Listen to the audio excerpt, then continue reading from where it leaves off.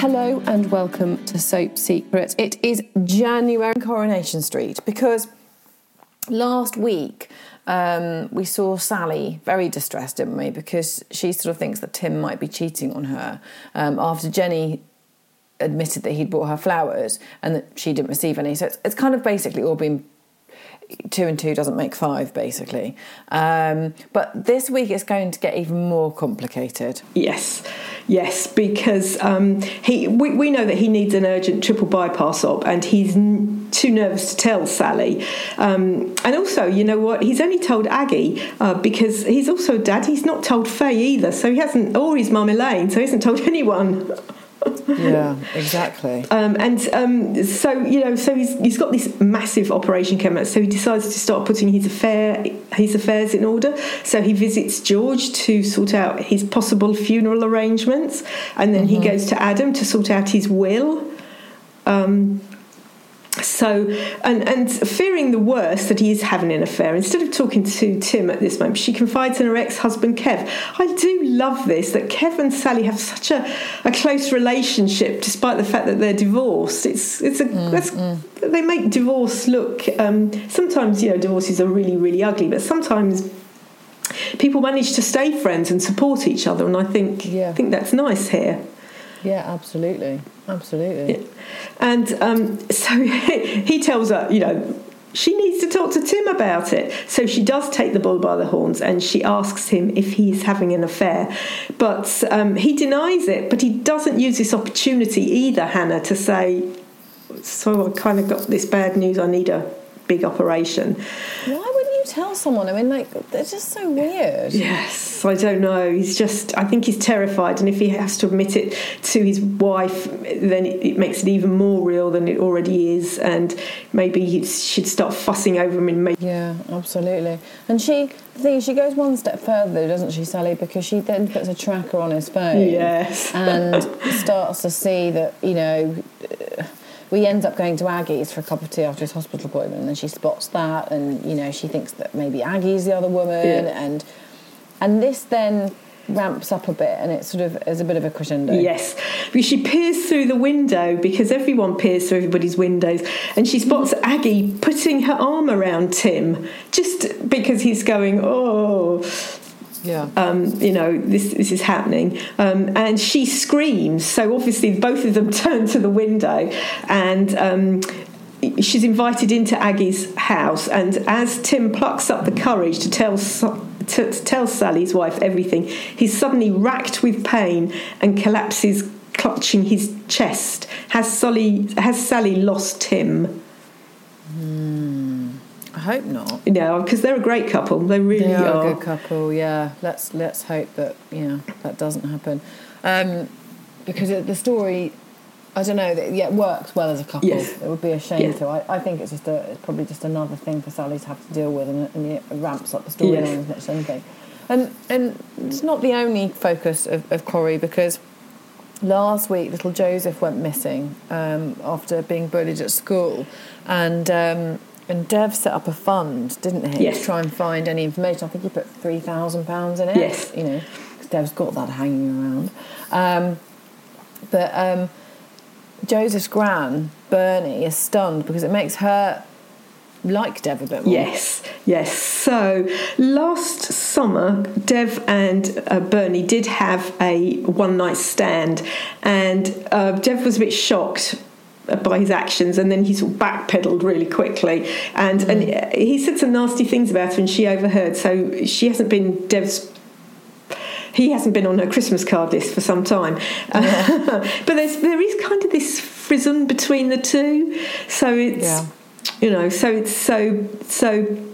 is very, very difficult, and so yes, he did put £3,000 into this fund to find little Joseph, and Joseph did pitch up, and everything was all right.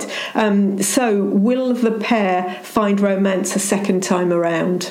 I like this storyline because love isn't just for the young and the pretty, the under 30s, is it? You can find really, but that's all you really see, don't you, on TV? It's true, actually. Yeah, that is true. You know, that is true. Romance is not for the 70s or the 80-year-olds or the 50-year-olds or, you know, or the 40-year-olds. So it's nice that there are two people here who have history, who have, you know, normal, everyday, messy lives. And yeah, it's true.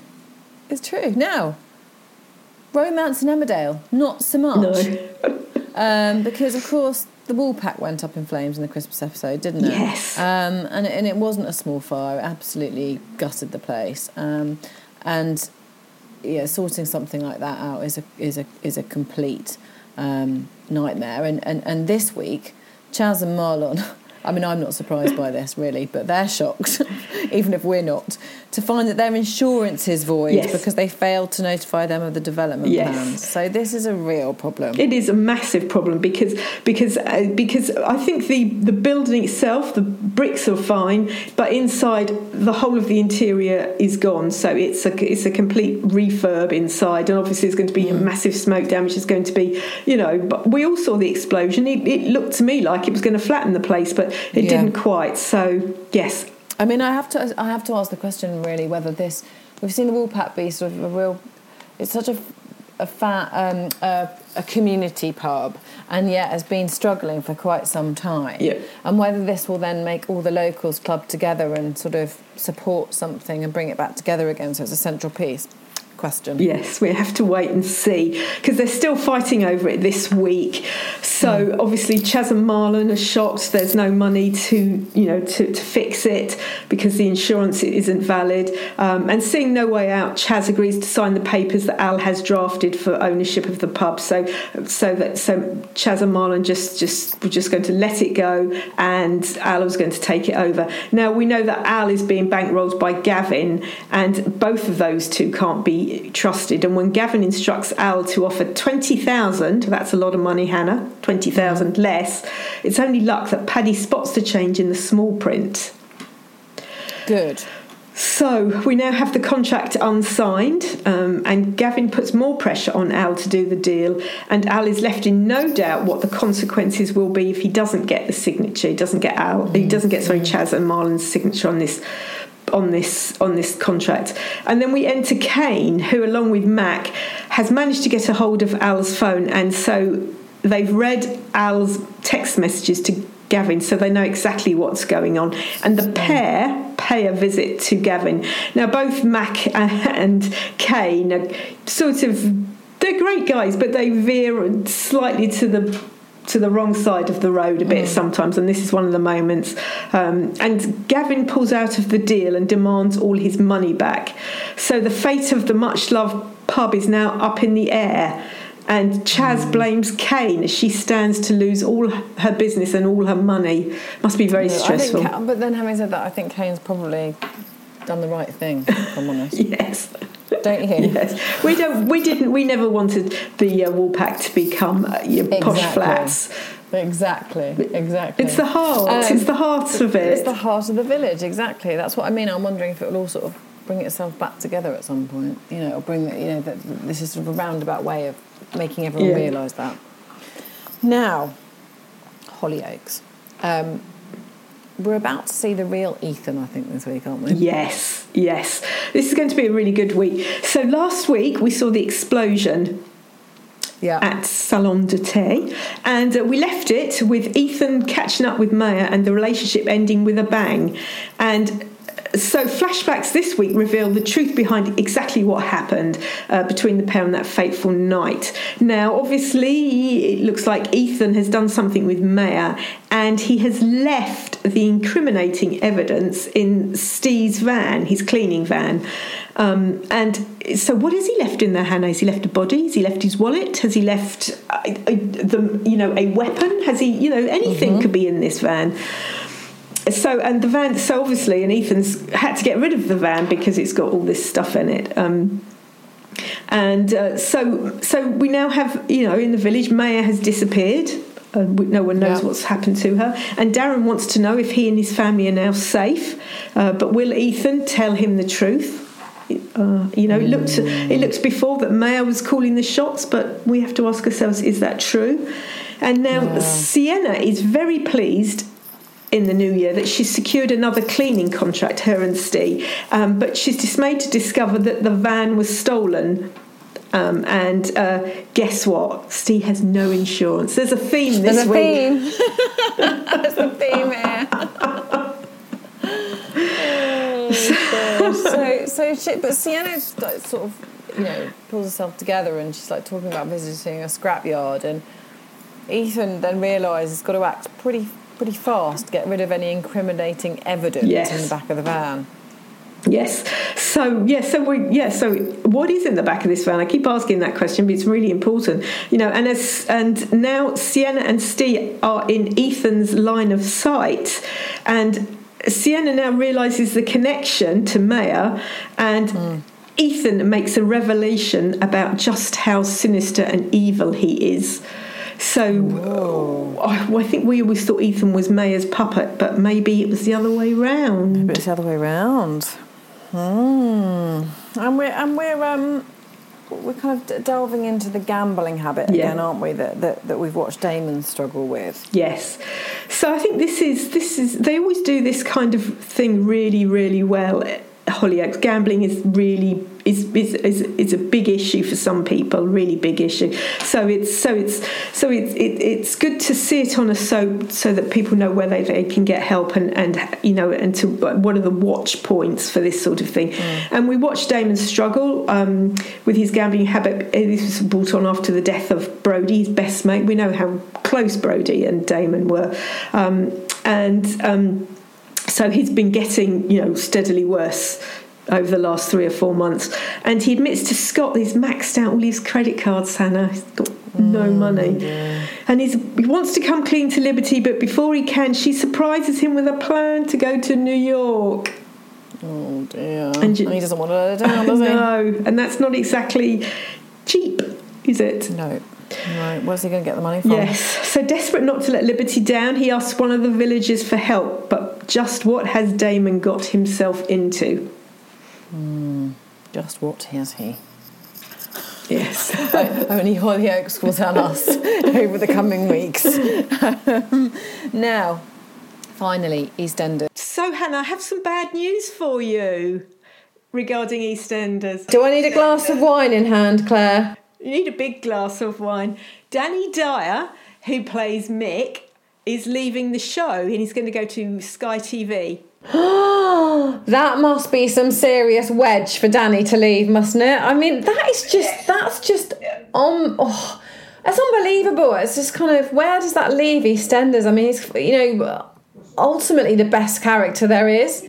Yes, it's going to be a massive, massive hole. He's been there for 9 years, if you remember. 2013, when he pitched up, we had him and Linda. And there's this iconic picture of him and Linda with the kids outside of the Vic. And he's standing there in his wife's pink dressing gown. It was pink and fluffy. He was a man that sort of embraced his feminine side. It was great. It's absolutely fantastic. I mean, they are my favourite couple, really, and I've been finding it quite tough with her being out of the show and then watching this Janine storyline. But that then begs the question, it's bound to be an explosive ending.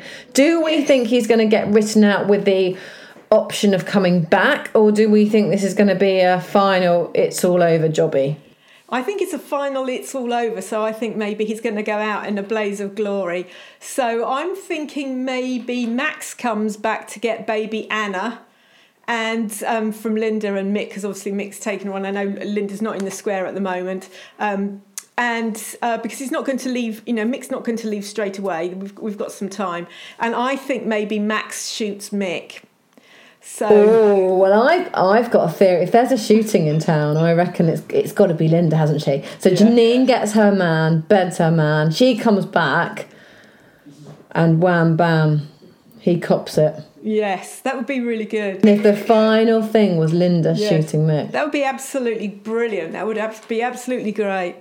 So. Wow, an ending to that relationship. Yeah. What an ending. Yes. So you definitely, do we know, just for clarity, do we know that it's definitely an ending of all endings. We don't know, because I would imagine they haven't written it yet. It's got to be, but I would imagine he's such a big part of EastEnders that they'll want to give him a good send-off, a really good send-off. They're going to be really sorry to see him go, because I reckon probably on set he's a right old laugh, don't you, as much as anything.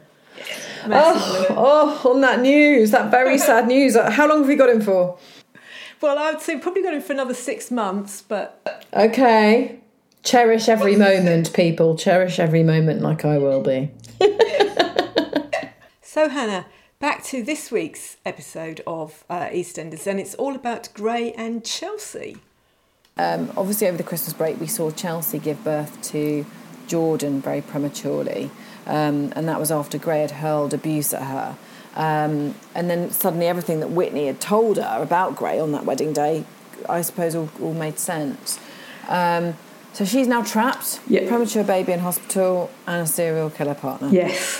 Yes, she must think, what have I got myself into, lover? And, you know, and she's her emotions must be all over the place, because Jordan is very premature.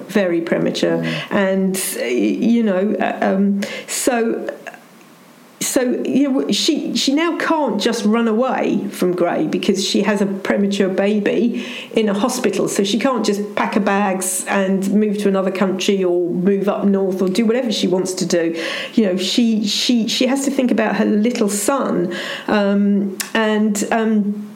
Whitty's sure that Gray will eventually slip up and they will get evidence to prove that he killed Chantel. Because at the moment, I think that Whitney only thinks that he killed Chantel. Tina and Kush are not in their, are not on their minds. They don't know that either one of them were killed by Gray. So it's all about Chantel, really. So they've got Kirat on board to help them out as well. Now, we saw Kirat knew something, that Chantel's marriage to Gray wasn't quite right, and he was trying to help her while she was getting murdered. So he knows not quite to trust Gray. So Kirat's on board. So they do have a guy helping them out. And they tell her she just has to keep playing happy families until Gray makes this slip up. But this week, Gray is keen to register little Jordan's birth, but Chelsea doesn't want his name on her son's birth certificate, because that will always tie her to him. Yeah. Whereas if she puts, I don't know, father unknown, it sort of gives her a little bit of wiggle room, I suppose, really. But Gray is keeping Chelsea almost a prisoner in their home. Jordan seems to be stable in hospital, so he says they don't need to be there round the clock. So that must be very distressing for Chelsea, because she probably wants to sit by her son's cot side. And she needs her passport to register Jordan birth herself. Otherwise, you know, I think normally a couple would go together. But Gray. So this is, Chelsea has to find her passport, and because Gray is always around at home, this is making it impossible for Chelsea to go looking for it. You know, and to try and give Chelsea some space, Kirat invites Gray to the Vic to wet the baby's head. Will Chelsea be able to register baby Jordan's birth herself, or will she be caught? I mean, it's about time that Gray, the wheels need to come off now. I mean, it's kind of enough's enough, isn't it? So maybe this is the unravelling. Yes. There's another storyline that's bothering me, though. Linda and Mick, because obviously Linda didn't come back at Christmas, and Janine is now absolutely determined to make Mick her man, and then goes one step further by asking him to fake being a couple because she's got a meeting with a social worker, and then she really, has she got him where she wants him? I mean, is this what?